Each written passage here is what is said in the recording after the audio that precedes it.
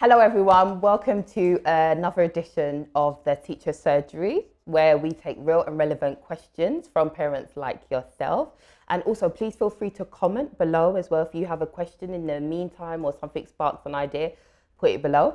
I'm your host Kelly, and today I'm joined by my lovely Rima, Emeka and Amber. How are you guys? Are you well? Good. I feel like you all look really summery. I feel like it's full on winter, but we would just move on quickly by that fact. I feel like you all should be in Miami. We've got a really interesting question, and I think it's really pertinent for right now.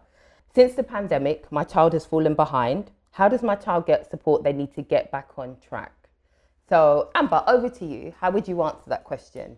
That's a really good question. I would say the best way to support a child that's feeling behind, well, lots of people have been feeling that urge of being uncomfortable and not prepared for what they've missed out on.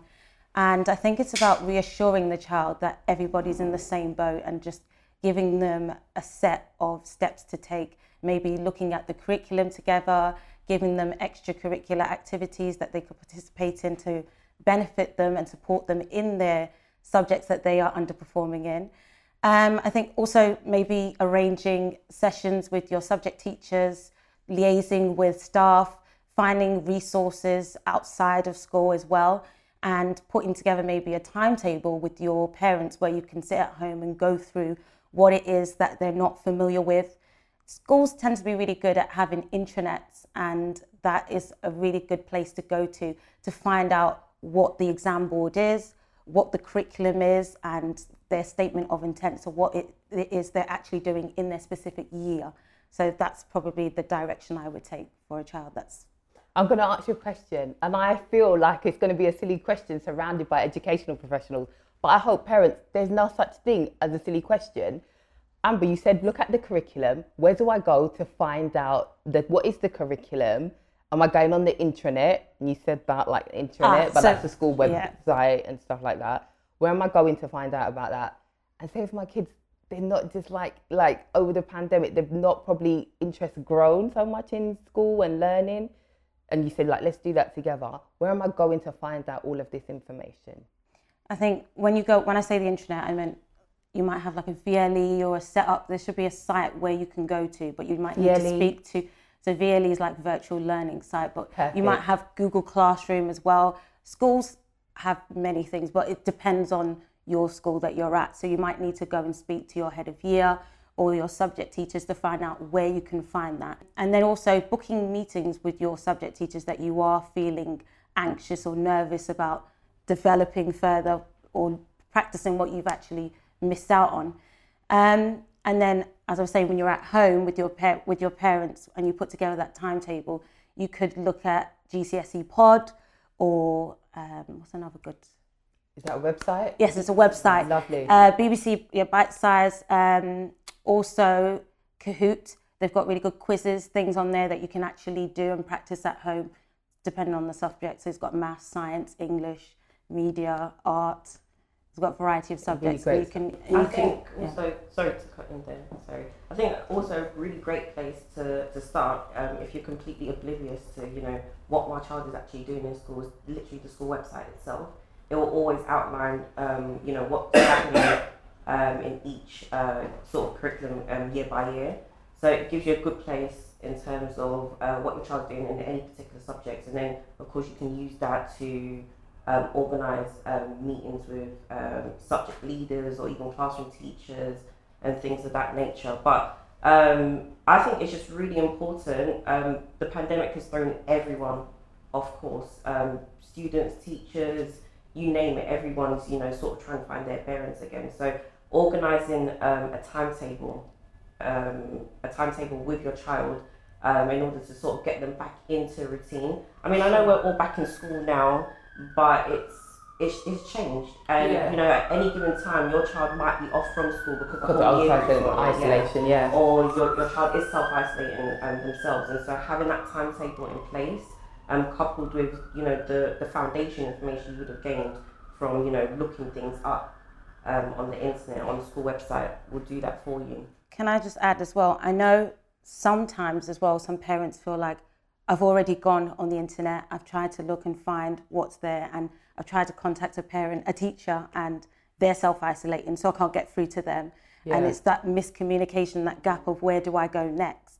And I think another good thing from what you're saying there, if you find out from the website, the school website, which exam board your child is under, you can even go to the exam board itself and you can look, wonderful. like, for That's example. Really interesting. That's really good. Yeah, for example, it could be AQA, it could be EdExcel.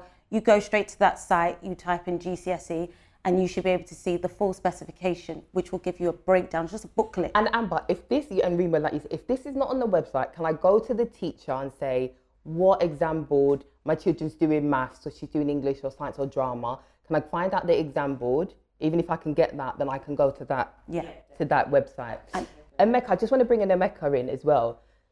Are we finding that it's deviating from primary school to secondary school, or even to college, around how children have been, and not children, young people, how they've been affected by the pandemic?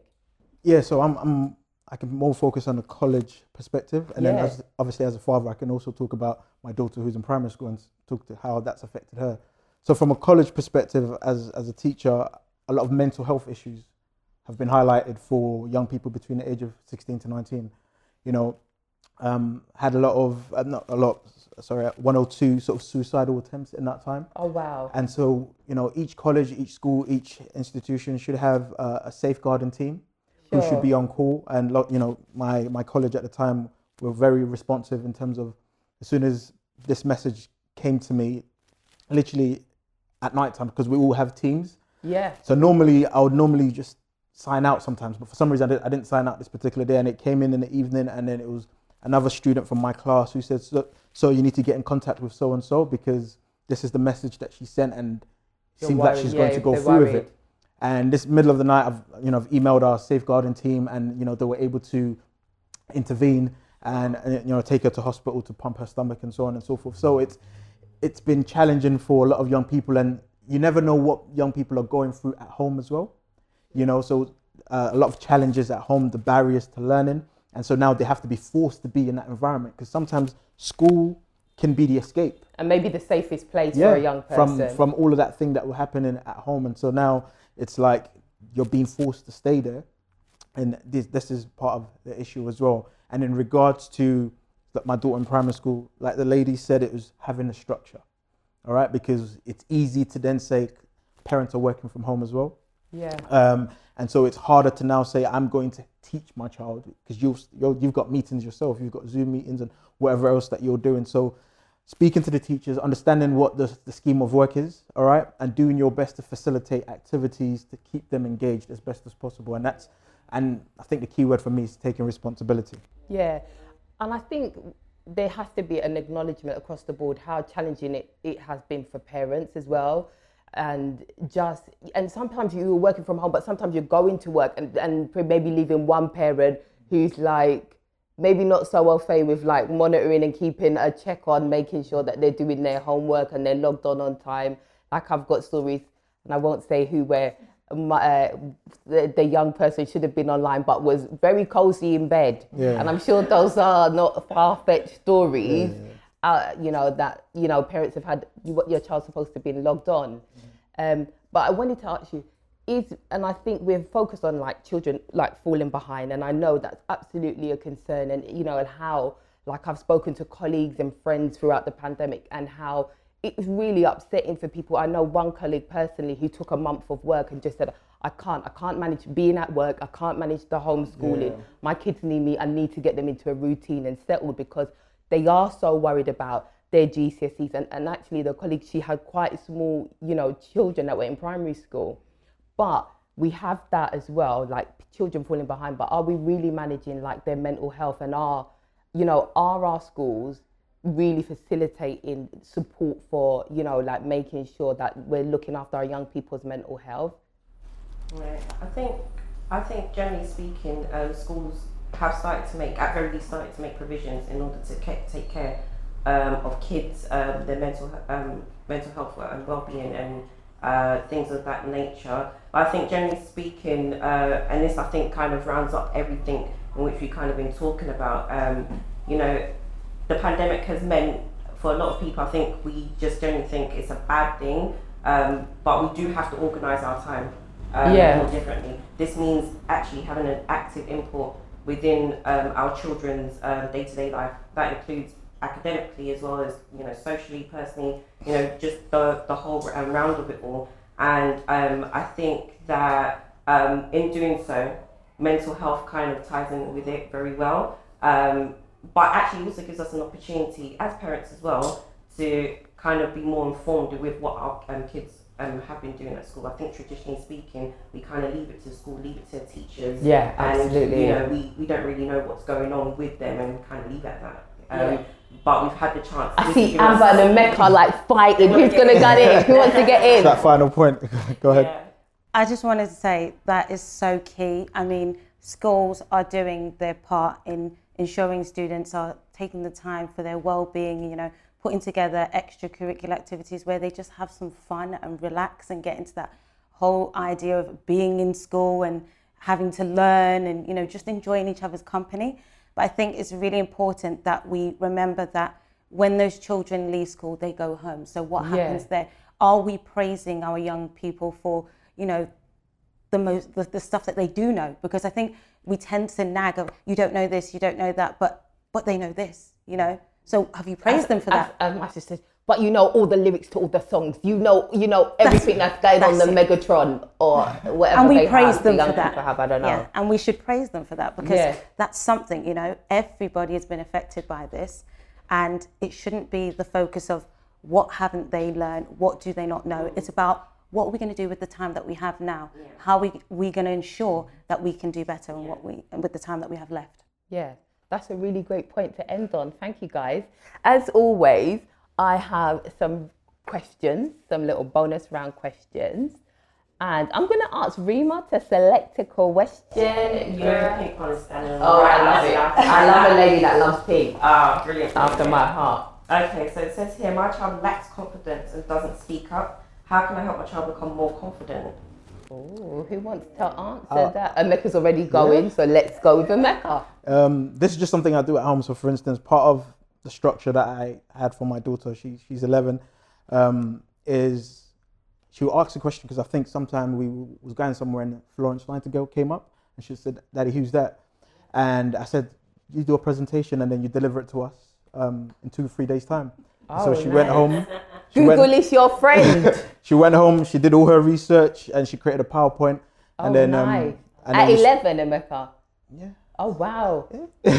And so we turned off the TV when she was done and then connected the laptop to the TV and she presented for about 15 minutes. And so normally she's somebody that doesn't want to speak in front of people, but obviously we're family, so you can start building that confidence from home and hopefully she'll now take that to secondary school with her. So that's just something I did personally, you know. That's amazing. That's amazing.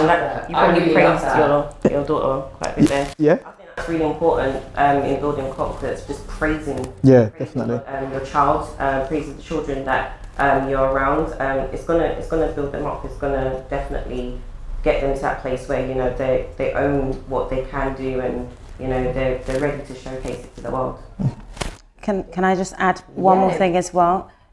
Kind of what Emeka said about giving them that time, so be the facilitator, but allowing them to take charge. Yeah. So my children, I tend to do a lot of role play with them, and they pick a toy, they tell me what we're doing with that toy, they do the speaking, they lead it all. I just okay, and that's it.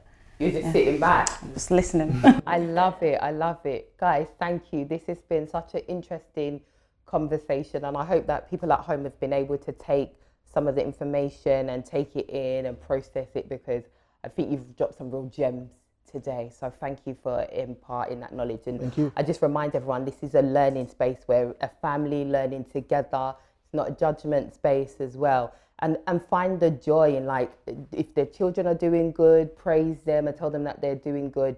And sometimes we're so quick to say the children are falling behind, but how do we know they're even falling behind? They might just be exactly where they're supposed to be. So that's something you shared with me. I'm learning. I'm picking up. I'm getting good. Listen, when I have, I'm going to be great the next time I'm my mum. But I know, like, that's such a great knowledge to share with me.